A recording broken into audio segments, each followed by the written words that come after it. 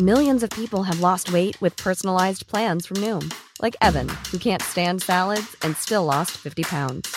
Salads generally for most people are the easy button, right? For me, that wasn't an option. I never really was a salad guy. That's just not who I am. But Noom worked for me. Get your personalized plan today at Noom.com. Real Noom user compensated to provide their story. In 4 weeks, the typical Noom user can expect to lose 1 to 2 pounds per week. Individual results may vary.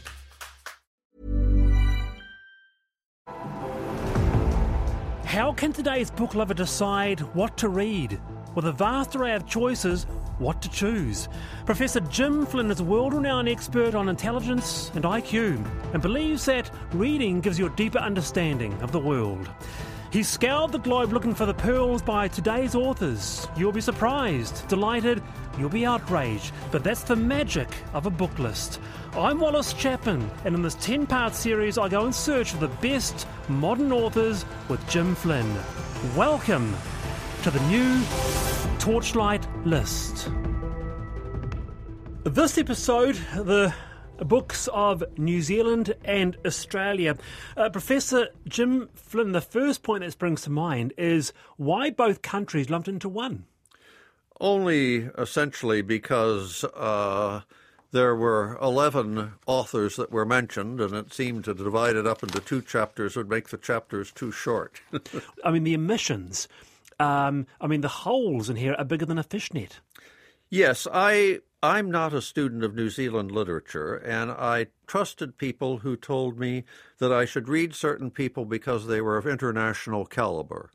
There are other people that are perfectly adequate novelists, but they didn't feel that they were candidates. Well, there are so many that you've left out. Patricia Grace, with the Ihemaira.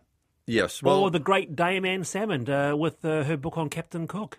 Yes, I'm sure that there are many people I've neglected here.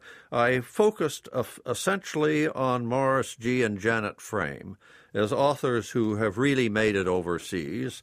I, of course, mentioned Eleanor Catton because of the Luminaries, and my publisher and her team told me that I would miss a great deal if I didn't read Charlotte Randall.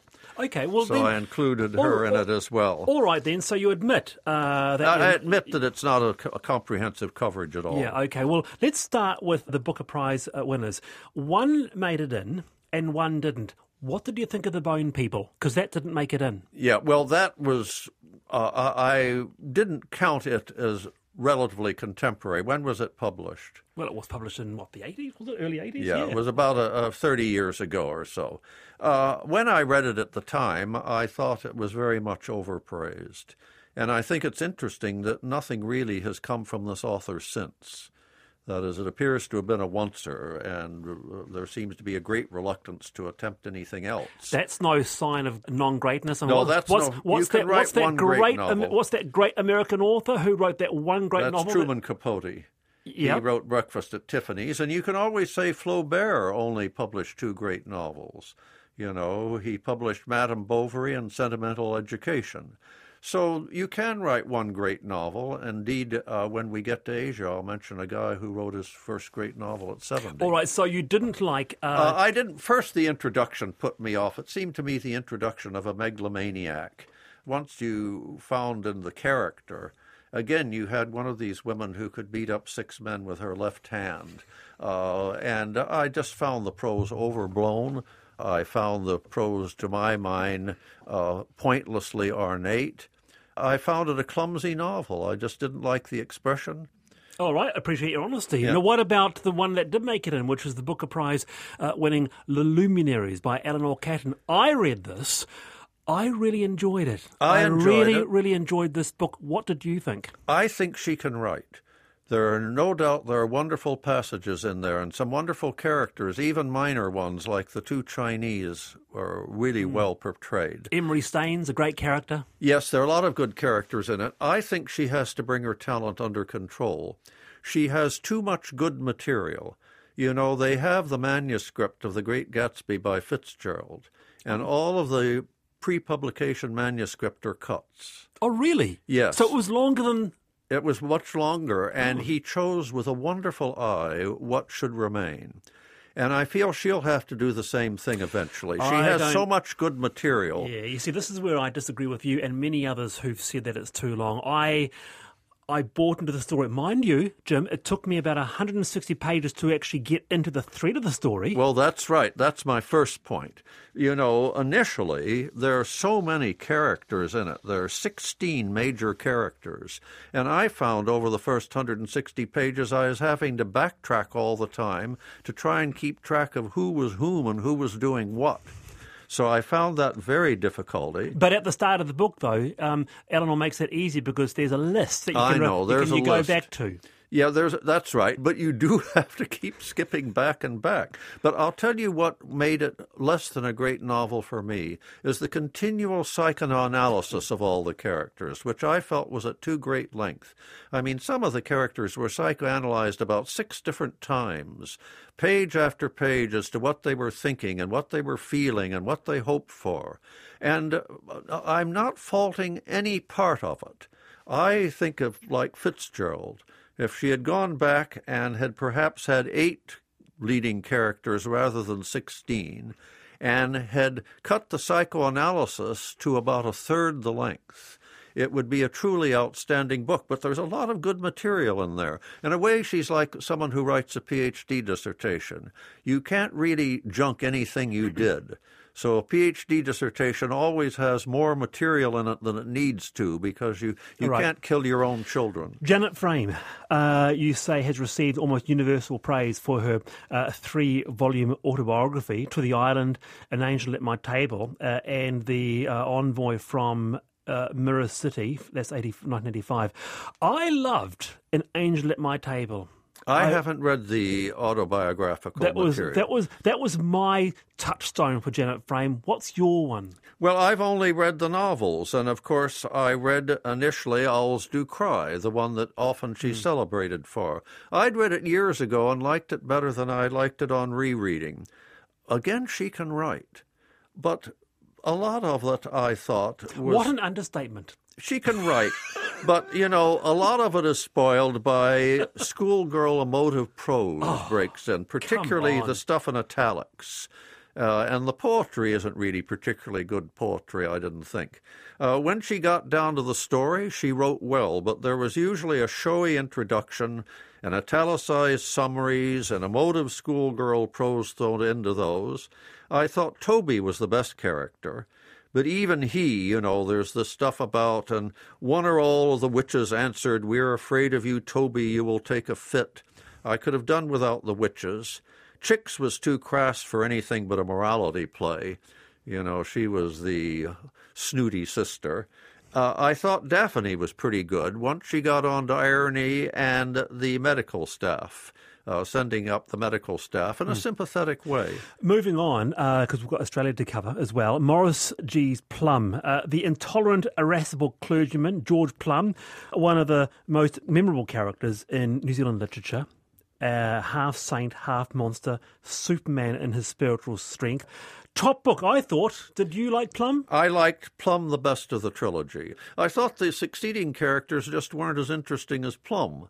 I mean, it wasn't his style fell off. He also has a habit that is disturbing of writing about 30 pages at the beginning over how he agonized whether or not to really write a novel that I could do without. I'm willing to assume that he squared it with himself that he could really write this novel. Plum, of course, is essentially in a way like Lloyd Geering. That is, he had many of the doubts that Geering later developed about Orthodox Christian theology. But there's one interesting difference, and that is that Plum has something like the introverted mystical experience, and he knows God exists despite all of the folderol that Christianity has written into it. As far as I know, I have no reason, I can't understand why Geering doesn't just call himself an atheist. I mean, God is what sort of that spirit of goodness we all have about each other. Plum, I found a very effective figure, and I found him plausible, and I found the writing good, and I found that some other novels by Maurice G. were very good. Okay. One book that you do mention here that I came to, one author, and Jim, I absolutely love, very, very talented author, internationally famous now, and she wrote a book called Islands of the Lost, and it's Joan Druitt. Yes, that's very good. It's what a story. So this is a kind of historical novel, non-fiction, about people stranded on Auckland Islands. It was riveting. It was a page-turner. Yes, I read one book by her and found it wonderful, but she's written about a dozen, you know. And she's on my list for reading in the future. As I say, reading 400 books over 6 years exhausted me. And I came upon her late, and I thought, this is so good. So I recommend her, you know, at the end as someone I've got to read more of. It's fantastic. Well, she's just very good. Joan Druitt has just put a book out about Captain Bully Hayes. Going to Australia, the great Thomas Keneally. Now, Thomas wrote an account of a German in World War II who defied Hitler. That's right. Schindler's Ark. It won the Booker Prize. I saw the movie. I've never read the book. Any good? It's a good book, but I think it's the only good book he's written. I mean, it really is a good book. And again, I have a special history, as most people would. The Jews have made such an extraordinary contribution to our civilization, and it seems bizarre that they're the group that the most people have tried to exterminate. And Keneally catches this character very well. There was nothing in this guy's background that showed that he ought to play this heroic role. You know, a guy who liked his liquor and liked girls, and he somehow had this quirk that he really didn't want to see Jews exterminated, and he was willing to risk his life. And you remember he had the collaboration of this SS man.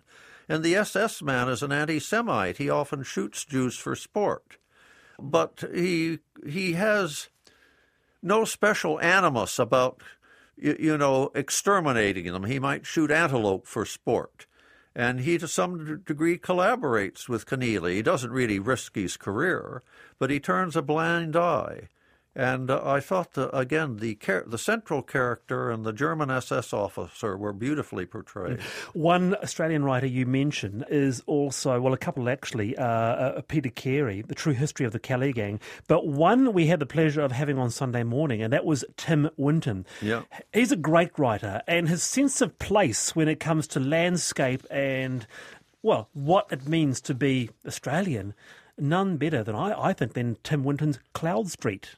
Well, Cloud Street is a wonderful account of two working-class families who live in Perth from 1944 to 1964, and there are wonderful touches. You remember one of them runs a store, and they're sitting down to the boy's birthday, and a customer comes in who wants a cake, and they don't have a cake, so they snatch his birth cake out from under his nose. And they say, you know, to try and make it good for him, that they gave him a shilling. And he says, do you want change from this? And it's really very beautifully done. There's also that wonderful scene where the husband, you remember, there's a pet pig in the yard. And the wife wants to slaughter it for a feast. And he tries to mollify her by saying, you know, the pig talks. And her reaction is, the pig talks. What does the pig say? And, of course, they go out and look at the pig, who isn't very vocal. But it's a very good novel. Dirt Music is also a good novel. Great book. Can I just put a heads up too, while we have time, for a young writer, a new voice in Australian literature, and this is a 31-year-old novelist, Hannah Kent, right. Burial Rites. Now, this is set in Iceland in 1829, but this is an impressive first novel, isn't it? She's a great voice coming up. That looks like a real comer. I want to read her works as they come out. It's about a woman who's convicted of murder in ambiguous situations. And while she's being held for execution, she's kept with a family because they don't have a jail. And initially, the family is entirely hostile. But slowly, as they get to know her, she becomes a real person to them. And when she's taken off for execution, one of the daughters, who has been most hostile, addresses her. And she says, do you realize that's the first time you've used my Christian name? It's a wonderful novel. I should say, by the way, that Peter Carey is awfully good. And he's far superior to Patrick White. I mean, Peter Carey is said to be the next Nobel Prize winner. All right, well, we don't have time for Peter Carey. You'll have to read the new Torchlight list. But next week, the Books of Africa. And one of my favourite authors of all time, J.M. Coetzee. Yep. But I have grave fears that Jim Flynn might not agree. The new Torchlight list with Professor Jim Flynn, scouring the globe looking for the pearls by today's authors. With me, Wallace Chapman.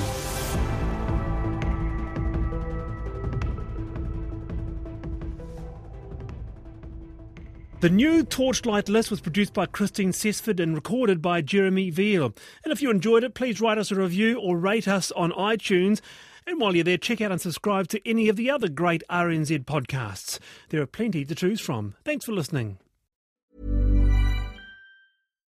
Botox Cosmetic, out of botulinum toxin A, FDA approved for over 20 years. So, talk to your specialist to see if Botox Cosmetic is right for you. For full prescribing information, including boxed warning, visit BotoxCosmetic.com or call 877-351-0300. Remember to ask for Botox Cosmetic by name. To see for yourself and learn more, visit BotoxCosmetic.com. That's BotoxCosmetic.com.